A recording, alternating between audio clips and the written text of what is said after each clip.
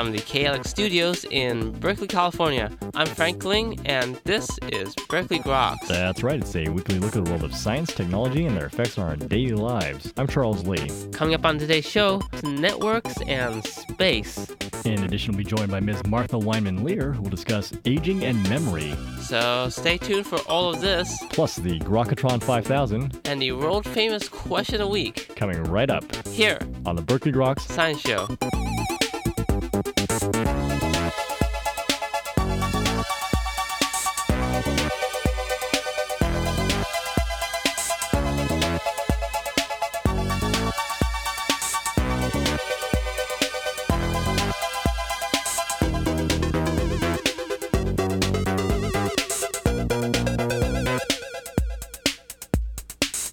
Welcome back to Berkeley Groks. I'm Frank Ling. And I guess that makes me Charles Lee. How you doing, Frank? Not too bad. Actually, very peaceful, actually.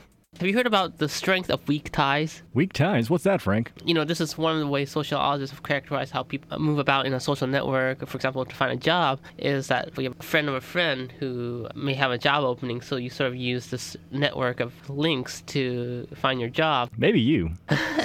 But sociologists have been curious to know how these ties affect an entire structure within an industry, within a whole community, within cities. And what some scientists at Oxford have found out is that these weak ties are the actual critical ones to maintaining the overall structure of your group. So, for example, we hang out all the time when we're strong ties. Let's say that tie gets cut off for whatever reason. Overall, it's not going to have a huge effect on society. Nothing we do has a big effect on society. But let's say, all the little contacts between, say, the U.S. and India disappear. Then the whole network or structure would collapse and would have something totally different. The way they were able to conduct this research was they look at the phone records. They have all this records of people who use cell phones, and they sort of did little experiments to see what would happen if certain linkages got cut off. And it looks like when you cut off the really strong ones, the overall effect is nothing, whereas you cut off all the little small ones. So this is one of the fascinating fields in sociology, is how entire social structures build and what are the underlying factors. And for a long time, they've thought that these weak linkages were more important than the direct strong linkages. And this was carried out by Jukka-Pekka Onnela at Oxford University.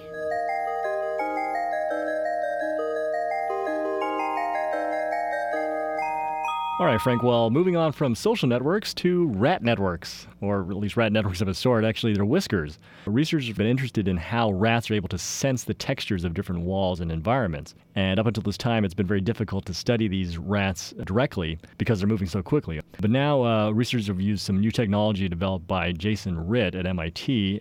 What they essentially did was use a very fast camera to capture how the whiskers move and attach and touch the walls or whatever surface they're looking at. These rats, when they move very quickly, the whisker kind of catches onto a surface and then releases and sort of resonates. And it's that resonation of the whisker that apparently transfers some information about the texture of the wall. A combination of the whisker and its elasticity that allows it to happen. So very cool, and this was actually published in a recent edition of Neuron.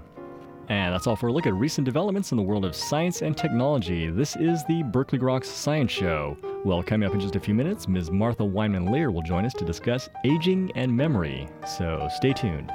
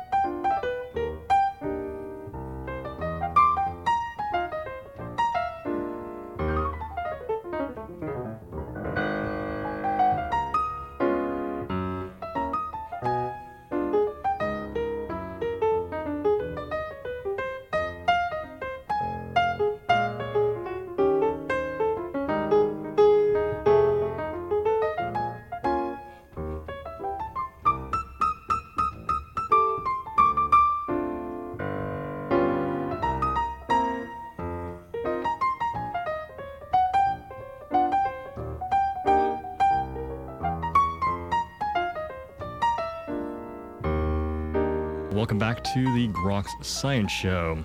Well, we all experience those moments of absent-minded forgetfulness, but as we age, those moments may seem to increase in frequency and perhaps cause us to wonder if something more serious might be occurring. But just how much forgetfulness is normal? Well, joining us today to discuss this issue is Miss Martha Weinman Lear. Ms. Lear is a former staff writer for the New York Times Magazine, whose work has appeared in many notable publications. Author of the New York Times bestseller Heart Sounds, her new book, Where Did I Leave My Glasses? The What, When, and Why of Normal Memory Loss, explores this issue for a general audience. Ms. Lear, thank you very much for joining us today on the Grok Science Show. I'm delighted to be here. Thanks, Charles. Well, it's certainly our pleasure, and I think this has certainly got to be one of the prime concerns for the aging population, the worried well, as you call them. Is it a major issue? Well, I have to tell you that officials of the Alzheimer's Foundation and every one of the neuroscientists I interviewed, and I interviewed a slew of them, agree that hanging on to memory is the chief health anxiety of the baby boomer generation, and there are 78 million of them. And so many of them, millions of them, worry because they do not know, as I didn't know before I began researching the book, that the kind of memory loss we all begin to experience in middle age is perfectly normal. And what kind of memory loss is this? Well, that's really a good question because there are many different kinds of memory. And the kind that we lose, this is across the board, it's just classic, is what the scientists call episodic memory. Episodic memory refers to personal experience. Another kind of memory is semantic memory, which refers to facts. And the most basic kind of memory, which we use unconsciously, is called procedural, and that's sometimes called knowing how memory, knowing how to eat, to walk, to tie your shoelaces. That's procedural. Semantic would be eyeglasses are to see through. That is factual. Episodic would be where did I leave my eyeglasses? That's the kind that begins to slow down on us, typically starting around age 50. And these other forms, semantic and procedural, they typically aren't as pronounced in their decline? They hang around like they stick to you like glue, unless, of course, you are unfortunate enough to develop some form of dementia, of which there are many kinds besides Alzheimer's. But this book is not about dementia, although one chapter does chart the difference between kinds of forgetfulness that are perfectly normal, probably, and kinds that might be worrisome. But apart from that, the book is about normal memory loss, not dementia. And normal memory loss means where did I leave my keys? What's his name? His name is on the tip of my tongue. What did I come into the kitchen for? What was I just going to say? I can't remember what I had for breakfast. All that kind of personal experience memory is what begins to, it's not that we lose it, Charles. It's still there, but it takes us longer to retrieve it. I see. At what point should someone start to become concerned, or how can they tell if it's just normal memory loss? It's largely a matter of degree. I'll give you a couple of examples, if I may. Forgetting where you parked the car happens unoccasionally to most people who drive a lot and who are coming into their middle years. And it's generally nothing at all to worry about. But if you start forgetting where you parked the car with increasing frequency and much more significant, if you then begin sometimes to forget a familiar route home, that could be worrisome. So it's really a matter of degree and often a subtle change in personality. If you say, oh, Lord, I'm forever losing my keys, we all do, so what? Nothing to worry about. If you say, who moved my keys? You know, it veers into something else. It's blaming other people. It's not recognizing one's own responsibility, and that might be a sign of some early developing problem. Might not, but might be. I see that in your book, you tended to visit with a lot of new neuroscientists on the process of memory loss. What did you actually discover about how memories are formed and just exactly what happens during the times when we're losing our memory? Well, what made a revolution in this kind of knowledge is brain scan technology, which only came along, I think, in the early 90s. And I'm sure that future generations will look back on this technology as the greatest progress, the greatest step forward in understanding of the human intellect, the human mind, since the discovery of the unconscious. And so what scientists have been discovering since they've been able to wire us up and look inside our brains as we're doing different tasks, is to pinpoint which areas of the brain are responsible for different kinds of memory, which areas of the brain get involved in different tasks. And of course, they've learned infinitely more about how memories are formed. We know because they tell us that the average brain, which is about 3 pounds in weight, has conservatively 100 billion, that's B as in boy, neurons zapping around in there, and memories are formed by chemical and electrical impulses traveling along through networks of these neurons. And since they've been able to wire us up and peek in and see what's going on there, they've discovered infinitely more about how all that works. And what parts of the brains are they finding are most active when they're forming memories? Well, what's really interesting is the research explains to us so clearly, so transparently, why episodic memory is the kind that begins to slow up on us. Memory is all over the brain, but certain areas of the brain seem to be more important for using efficiently certain kinds of memory. And episodic memory relies heavily on the front part, the frontal lobes of the brain. As it happens, the frontal lobes are the area that begin to lose volume first. The brain is, I was astonished to learn that it all begins so early, but the brain begins losing volume at a rate of about 0.5% a year, starting around age 30. I was so taken aback by that. And infinitesimal, very slight difference from year to year and from decade to decade, and you don't notice any change until typically you get into your late 40s or early 50s. And even then, it's not a dramatic change, but for us, we perceive it as dramatic because in our self-perception, there's such a huge difference between a brain that is moving along at 100% of its, what we think of as normal speed, and one that's down to perhaps 95%. Well, the frontal lobes begin to lose volume first. The loss of volume is as normal as changes in every other part of the brain. Nobody expects to run at age 50 as they did at age 20. You may not like it, but you accept it. You don't worry about it. But we tend to worry about any kind of cognitive change that threatens us. But in fact, it's as normal as change in our muscles, change in our skin, change in every other part of our body. And so why is it that people are perhaps more willing to accept the changes in their physical bodies, but yet not so much their mental abilities? Well, good question. Good question. It's because, it's the big I. What am I? Who am I? Where am I located? Well, I'm not located in my foot or in my kidney. I'm located in my brain, right? And so any change to that organ becomes immensely threatening.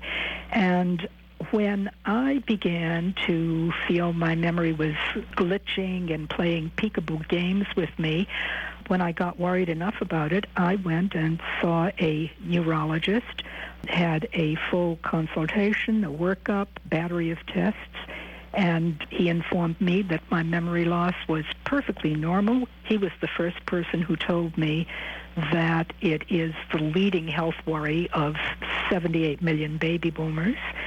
He said, don't worry about it, go home. It's normal, it's universal, it's the same story all over the world. And, well, since I was thus reassured, I've worried less about it, and I think that's improved my memory, and that was a big motive of mine in beginning to research the book and ultimately writing it. Are there any recommendations for people in terms of maintaining their memory and to the maximum ability into a later life? Well, yeah, sure there are. And we all know that what the scientists call the sacred four, diet, exercise, getting enough sleep, and controlling stress. We know, really, or most of us do, that we should do all those things. We know that a diet that is healthy for the heart is also healthy for the brain. We know that we should get exercise, but we don't do a lot of the stuff we ought to do. We look instead to easy solutions. The market is flooded now with so-called brain games and brain boosters and brain this and brain that, and they have a limited value, but I think it's important for people to understand that memory is now a huge business. Aging is a multi-billion-dollar business. And so many of those games that are flooding the market now have a little bit of a Mickey Mouse quality to them.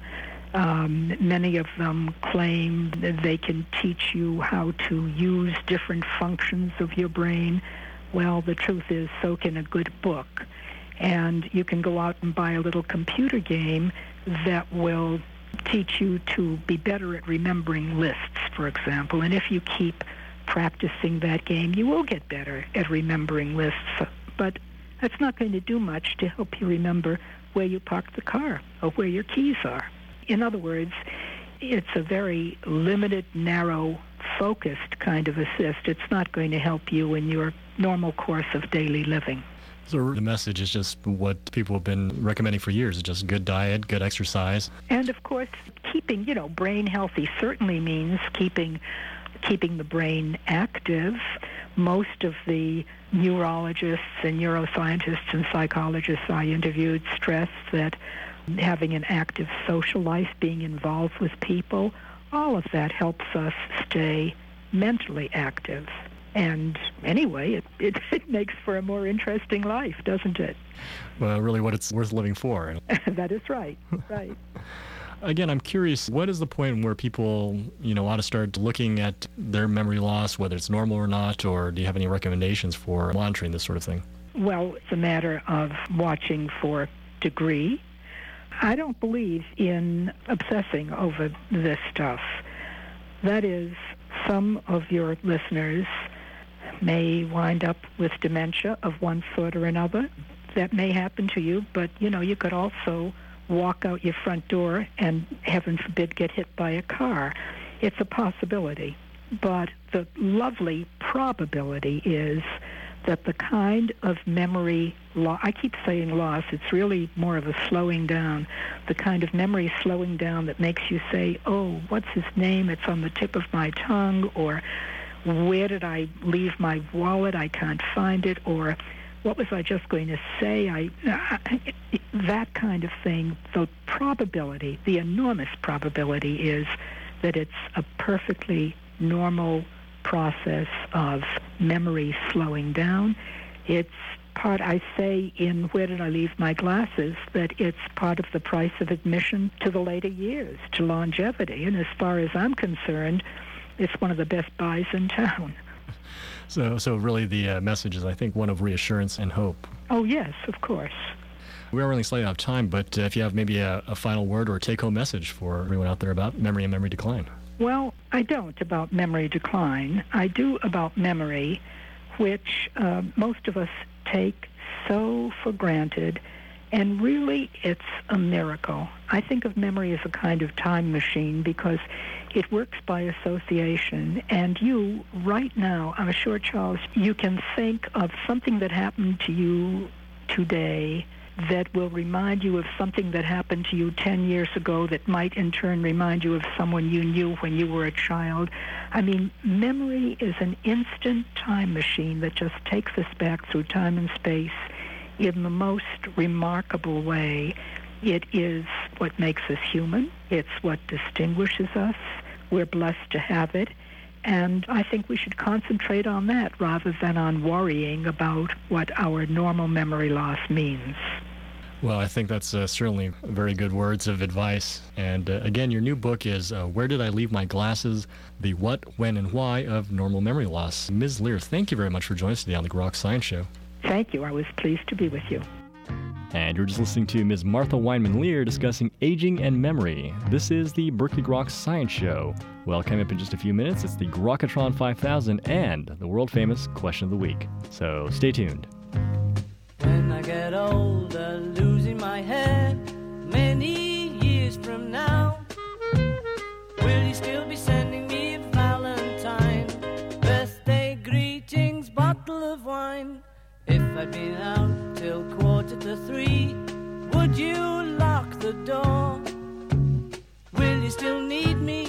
Will you still feed me when I'm 64?